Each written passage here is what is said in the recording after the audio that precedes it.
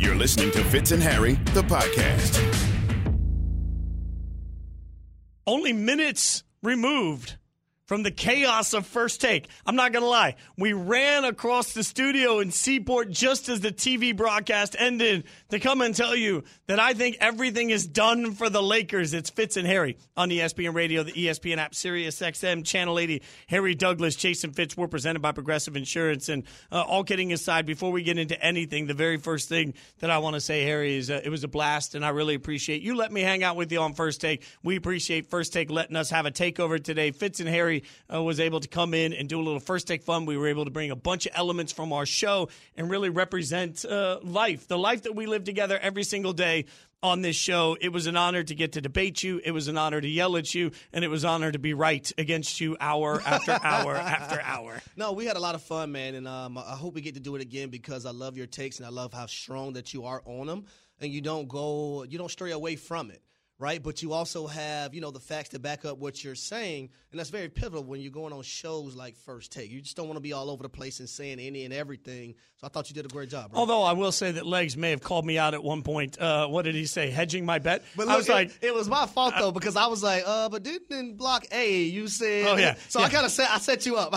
Harry, I knew. Harry was like, I'm going to ask you a question. Like we had the whole block planned out, debating. I said early in the show that I'm out on the Lakers, and I'll tell you why in just a second for us, obviously. And then later in the show, which team's the most dangerous in California? And I was like, well, the Lakers. And Harry suddenly is like, and next thing you know, Legs and Harry are just like, it was like 2-on-1 in a boxing match, and I did not fare well. It was Legs was at least kind in that process, but I was like, hey, there's nuance to the conversation, trying to hide it there. And Legs just said, no, it's called hedging your bet. So I was called out on it. But that conversation comes on the heels of what we saw last night, which is the Lakers in a game that we knew their desperation. We knew they were going to have it. You said yesterday that it's go time, and realistically it was. Anthony Davis and LeBron James both played in that game. LeBron puts up 3 in the first half, 30 in just a Herculean effort in the second half, just efforting the Lakers back into the game. But the fact is, at the worst time possible, the Lakers have now lost back-to-back games, and suddenly this conversation about how far they can go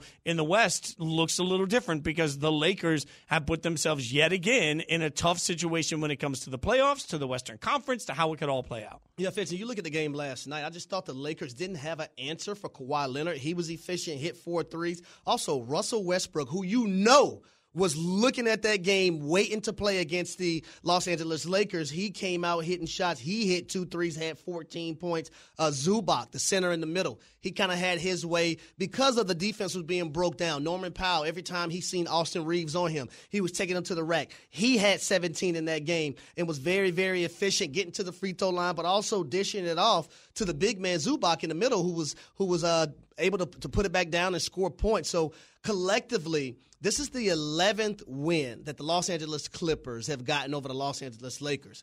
And I pose a question. Who is the team in LA?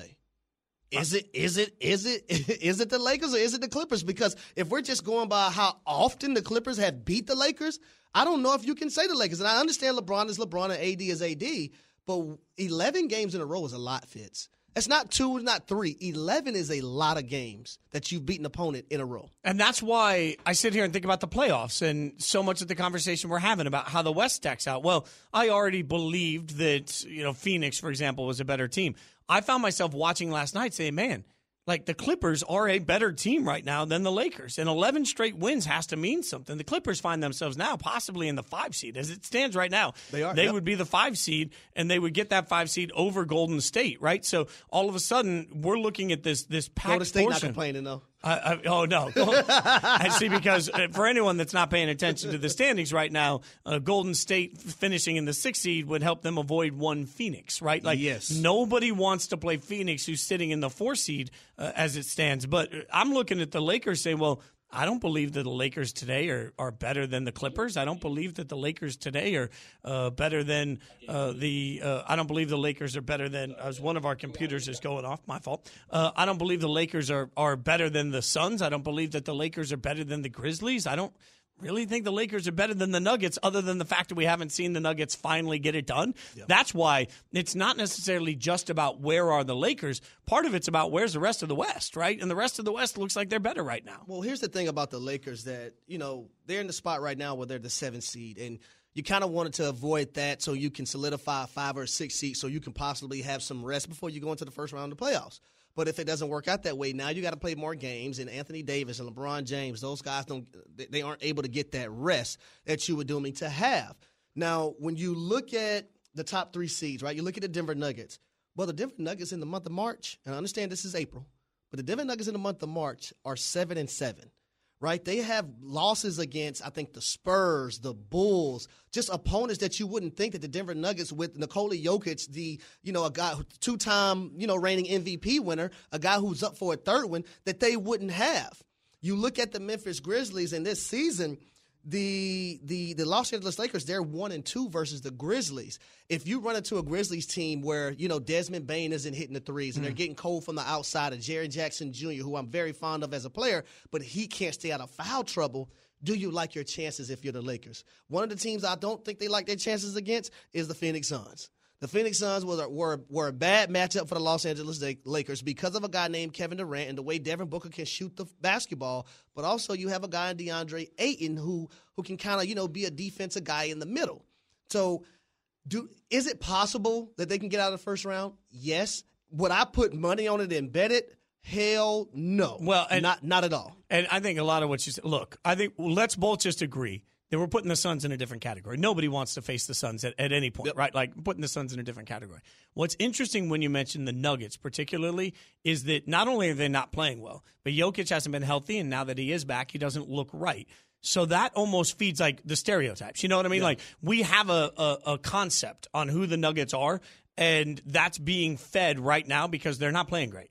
And because they're not playing great and their leader doesn't look like the MVP. Like, let's be clear here.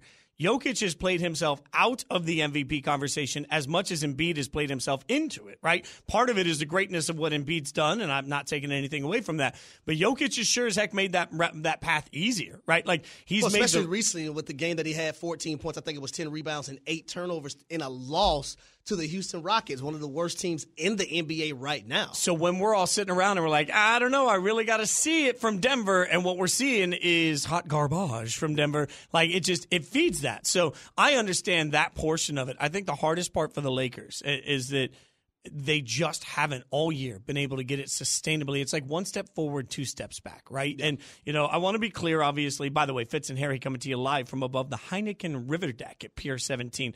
LeBron said this about last night and the schedule.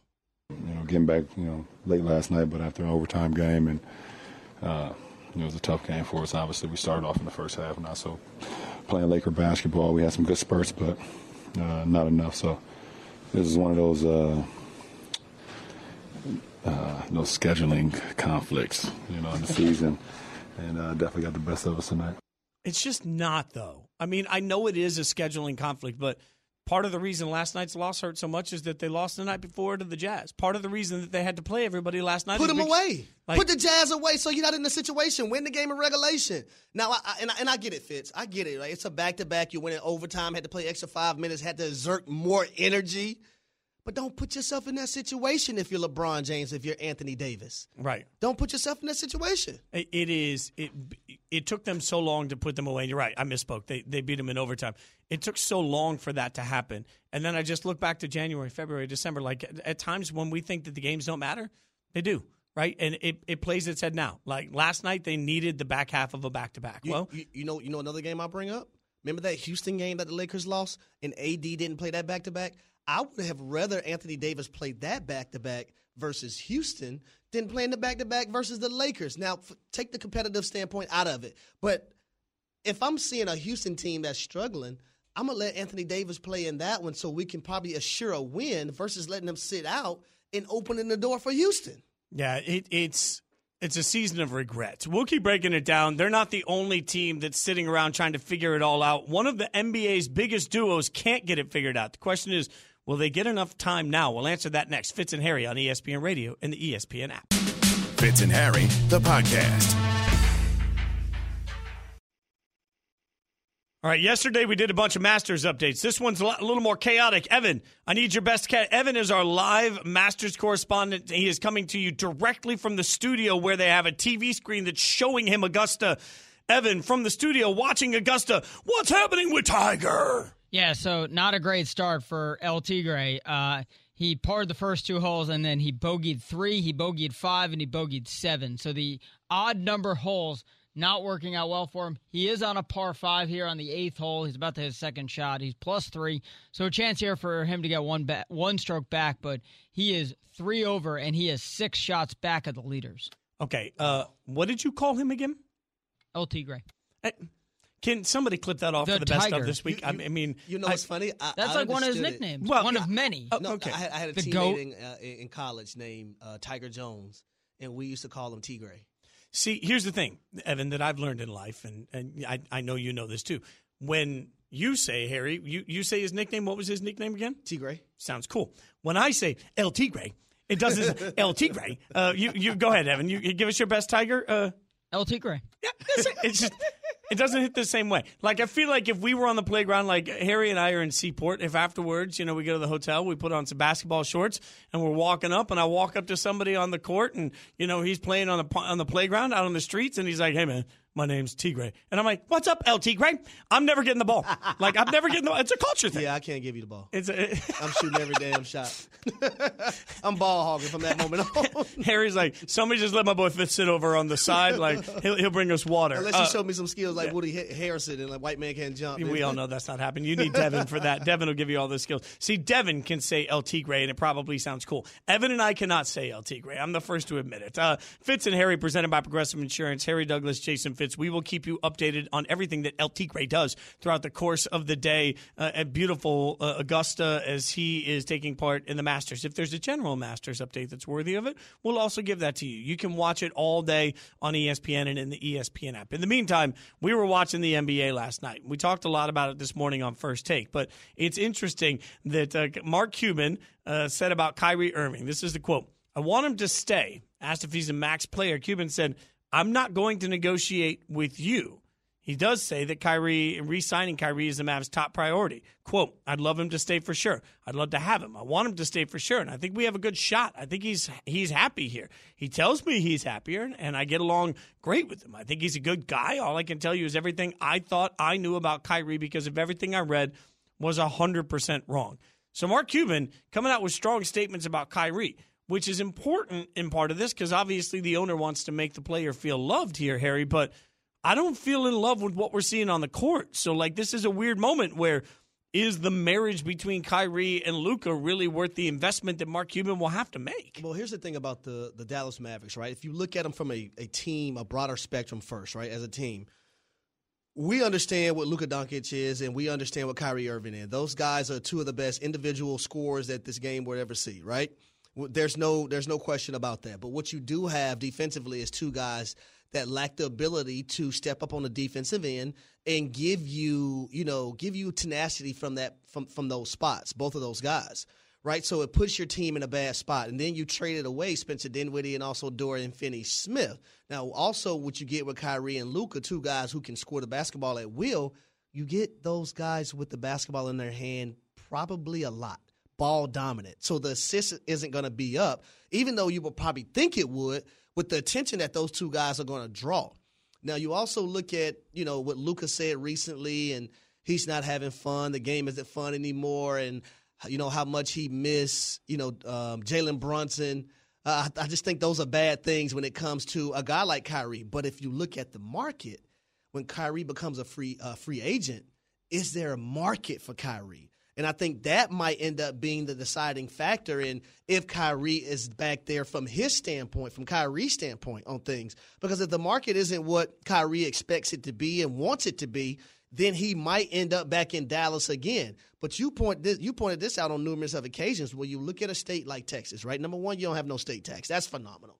Outstanding in those regards. You look at a guy in Kyrie Irving who isn't vaccinated versus being in a state like New York or being somewhere like L.A. where a lot of people are probably going to chastise you from not being that, whether it's right or wrong. You don't have to worry about that in the state of Texas. People just going to let you play ball.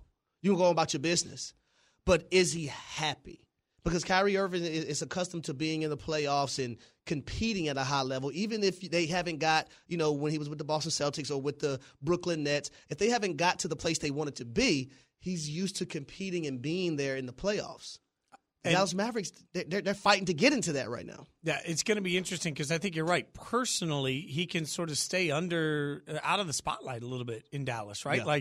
Dallas, everybody's going to walk up and say, hey, but Dallas isn't going to bother him, right? In L.A., he's going to have paparazzi everywhere. In New York, he's going to get followed everywhere. These are the things that happen. He's going to be overanalyzed in most markets. He won't. So from a personality, it makes sense. The question is, together on the court, will more time help them? Because so far it hasn't been good. Now, Tim Legler, who we spent time with this morning on First Take, was passionate about that on the 7 a.m. Sports Center, our ESPN NBA analyst, when he talked about why he doesn't think Luka and Kyrie work together at all.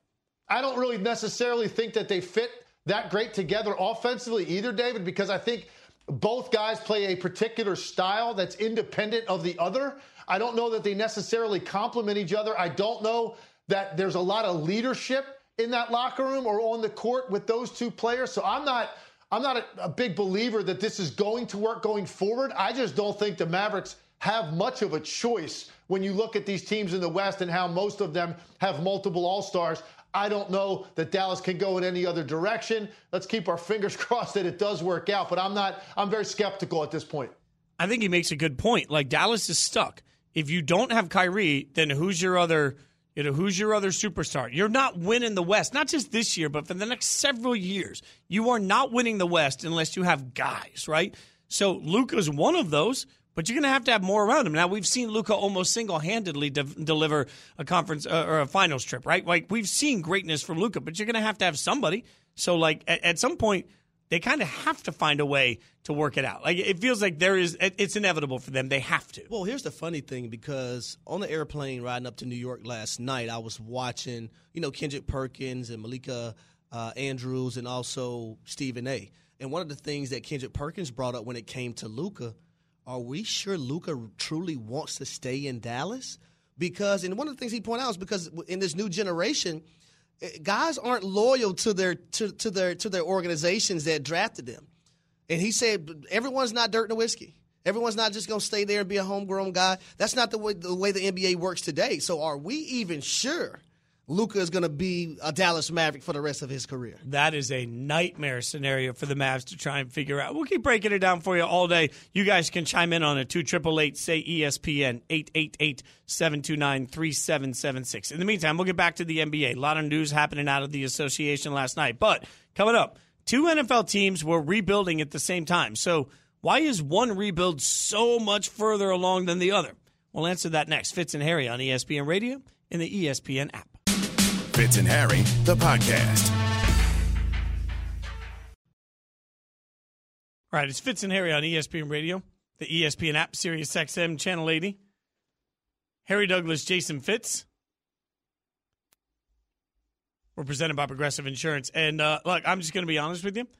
I'm a little thrown off.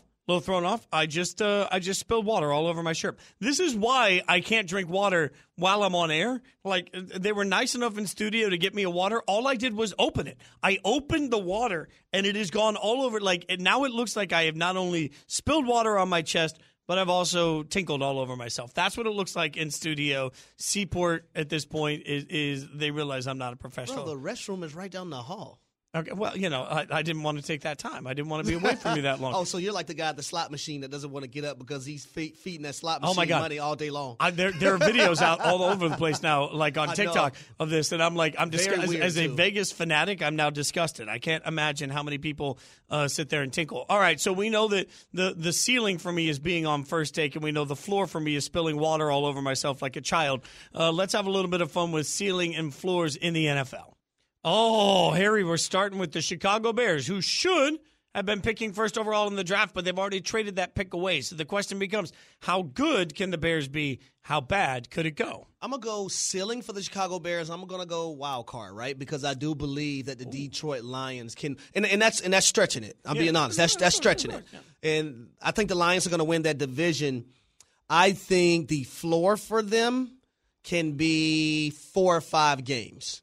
Now, I do believe this team is going to be better in the future. They're just in that transition stage. I like a lot of the pieces that they brought over defensive at the linebacker position. Tremaine Edmonds from the Buffalo Bills. Also, T.J. Edwards coming from the Philadelphia Eagles. Two guys that understand what winning means and how to win in the National Football League. I also love the trade. Love the trade. Getting out of the number 1 pick, trading it to Carolina, getting DJ Moore, getting Justin Fields, a number 1 wide receiver, and also in free agency bringing over Robert Tonyan from the Green Bay Packers. Now you have 2 solid tight ends, adding Tonyan to Cole Kmet. You look at the wide receiver position now with Chase Claypool, Darnell Mooney, those 3 guys. And then you'll have Velus Jones, who is a speedster, played at Tennessee 2 years ago. It's starting to shape up really, really well. Now, here's the thing when it comes to the Chicago Bears. I think offensive line is key. Offensive line is going to be the most important thing, and I know that's another position that they're going to attack draft-wise and also can still bring more guys in free agency. So offensive line, defensive line, 2 of the spots that I think the Bears need to focus on moving forward. I feel like in their own division, the Lions are a better team. The Vikings, I think, could be a better team, but neither of us necessarily love the Vikings. Yep. I feel like the Packers with Jordan Love could obviously take a step back this year. Then you start looking at the rest of their schedule. Their home games against the Cardinals, who are going to be bad. The Broncos, who I don't believe in. The Raiders, who are going to be bad. The Panthers, who may or may not be good. And the Falcons, who you think are going to be very good this year. Yes. But I'm still stacking a lot of wins that way. Their road schedule includes games against the Saints, Bucks, Commanders, Browns. Like, those are some winnable football games. So I'm looking at their schedule combined with the fact that they're going to be better. They feel like, to me, they're probably a 7-8 win football team. You know, that somewhere in that range. The floor for them is probably 6 and the ceiling is 9. It's somewhere in that range for me. I think the Bears take a huge leap forward. And also, I think that we're talking about Justin Fields much different right now, a year from now, than we are today. Like, right now, there's a lot of Jalen Hurts similarities. Like, we're waiting to see him take that next step. Yep. I get another year in that system. I like his opportunity to take that next step. All right, let's see who we got next on our ceiling and floor exercise. Oh, this was a heated argument today on Fitz and Harry on First Take this morning. Fitz and Harry, Harry Douglas, Jason Fitz. The ceiling for the New York Jets.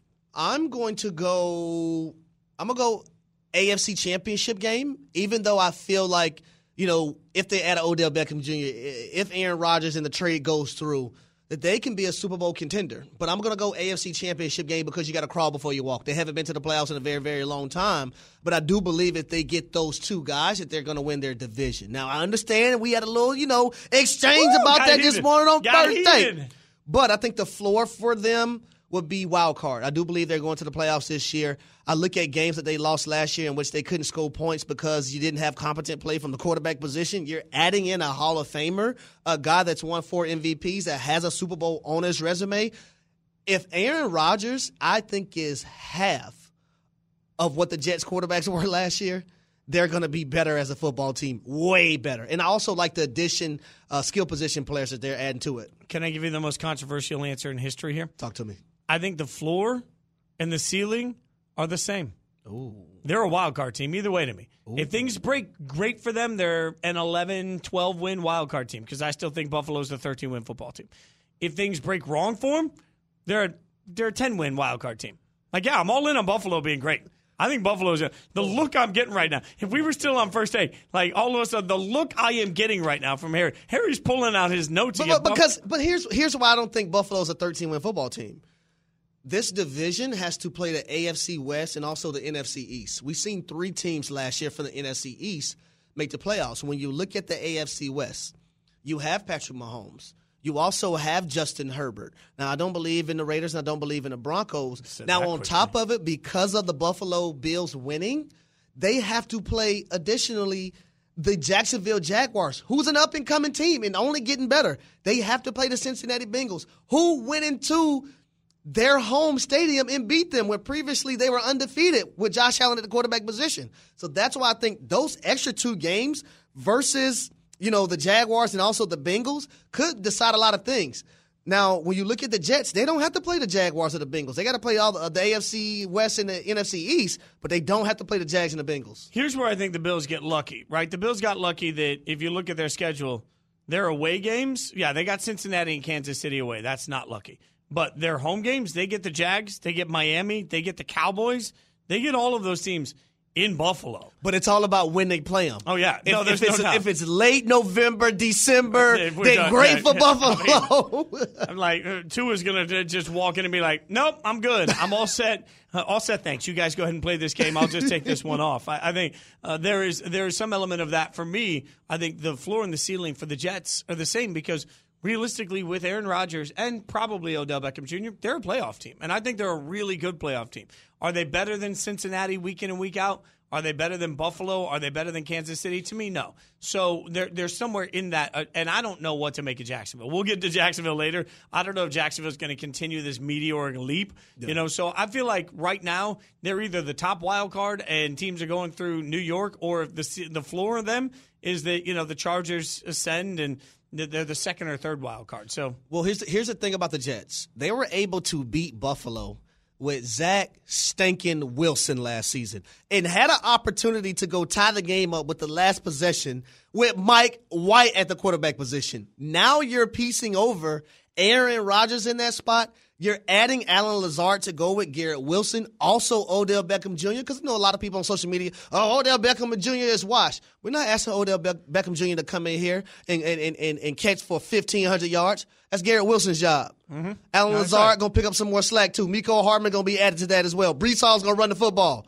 You know what I mean? Now, the Jets, they do have to assure up their offensive line more, and I think with the 13th pick, that's where they have to go, along with other picks in the draft as well. Or they could just go quarterback at the 13th overall pick and protect themselves in case Aaron Rodgers takes – okay, I'm kidding. I'm kidding. I'm just trolling the greedies of the world.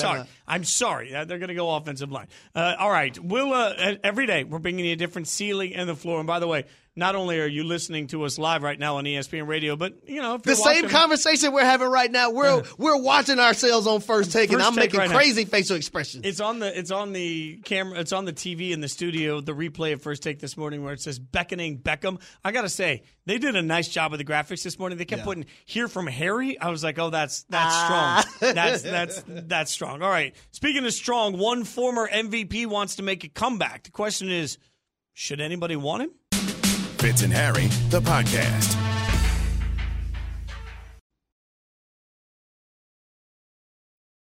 Fitz and Harry on ESPN Radio, the ESPN app, Sirius XM Channel 80. Harry Douglas, Jason Fitz. And that is epic levels of shade from Joe Fortin-Fraud. You can check out Fortin-Fraud with Amber on Amber's show. It's just the Amber Wilson show. That's it.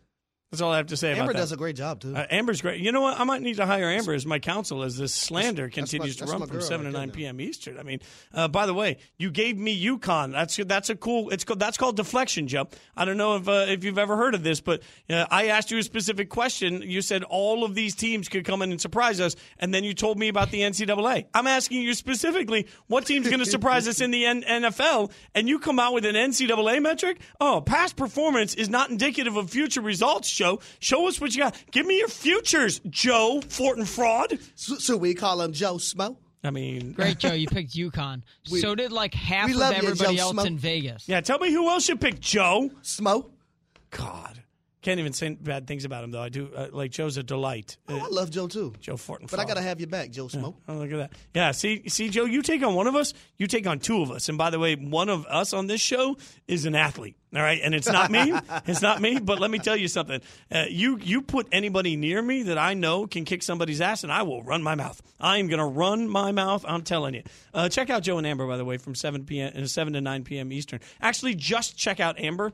Whenever Joe's on, just turn the volume down. Maybe we'll Fantastic. She is fantastic. She is a delight. She does a great job on First Take too. When she does it, and she does a wonderful job too. Yeah, she is amazing. That's all I have to say about that. Hey, Evan, should we get everybody a Masters update here on Fitz and Harry? Today, Evan. I mean, we are having massive issues wait. here. We're having some sound issues. Yes. So you know what? I'm just gonna go. Can you whistle? Can you know how to make a bird noise? All right, those are the birds in the background, and I'll go. Cool breeze, Evan. Give us the update. Yeah. So Viktor Hovland, the 9th-ranked player in the world, has a 2-shot lead over Jon Rahm, the 3rd-ranked player in the world. Viktor Hovland is at 5 under par. He had an eagle on 2 and then birdies on 6, 8, and 9.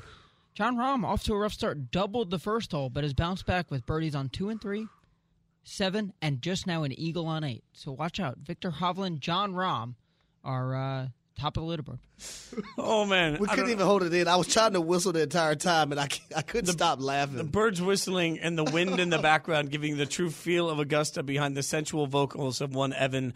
Absolutely delightfully done. We'll keep you updated on anything else that happens in the Masters. I can't promise the updates will get any more professional on that. In the meantime, there's one sort of NFL nugget that is out there that people are reacting to. We talked about it on First Take, and it comes from Cam Newton. It's interesting because Cam was doing his show, and in the process of talking, Cam talked about the fact that there are a list of quarterbacks he would be comfortable backing up. But as Sam Acho pointed out this morning, that is a part of a larger conversation, and that larger conversation includes Cam making it very clear he believes he can and should compete with several of the opportunities that are out there.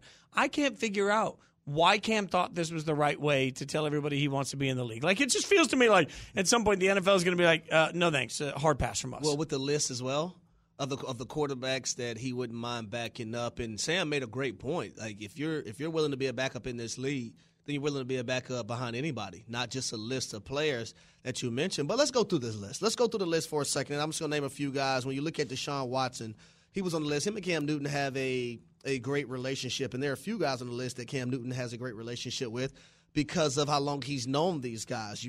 I think it'll be a good fit sitting behind, Deshaun Watson. Also, I'm a big fan of your backup quarterback being similar to your starting quarterback. So if the starter goes down, you don't have to alter your entire offensive system. I went through that with Matt Castle and Marcus Mariota. We had Mariota in Tennessee. Next thing you know, he gets hurt. We got to bring in Matt Castle. So now very different. We have to alter a lot of things, and we can't run the QB run game. You don't want to put Castle on the move as much as you put Mariota on the move. So you had to alter a lot of different things. Now, you look at the next guy on the list, you look at Lamar Jackson. I think it'll make sense as well because what's one of the things that the Baltimore Ravens have done in the past? Okay, we have Lamar Jackson as our quarterback. We got to have backups that kind of similar. RG3 used to be a backup to him. Tyler Huntley is a backup to him currently. I think that's feasible. Justin Fields, even though they have P.J. Walker as a backup quarterback, but you see the theme here.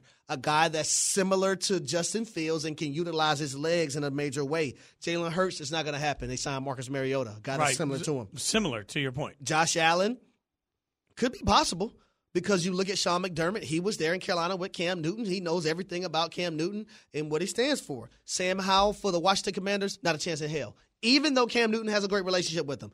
You don't want a young cat, if you're saying he's going to be your starting quarterback moving forward, looking over his shoulder, especially when he's trying to get things off the ground in his first year as a starter. Yeah, that's a big part of it. I think you've got to be very cemented in the personality of your starter, the personality of your coach. Also, they have Jacoby Brissett. Right. It feels like putting out this wish list is just a strange look, and not a lot of it makes a ton of sense. That being said, nobody wants to be stuck like the 49ers were last year. I understand the value Cam can have. In the meantime, coming up, big result last night in L.A. The question is, are we talking about the wrong team from Los Angeles in the NBA making noise in the playoffs? Fitz and Harry. You've been listening to the Fitz and Harry podcast. You can listen to the guys live weekdays from noon to 3 Eastern on ESPN Radio. And you can watch on the ESPN app.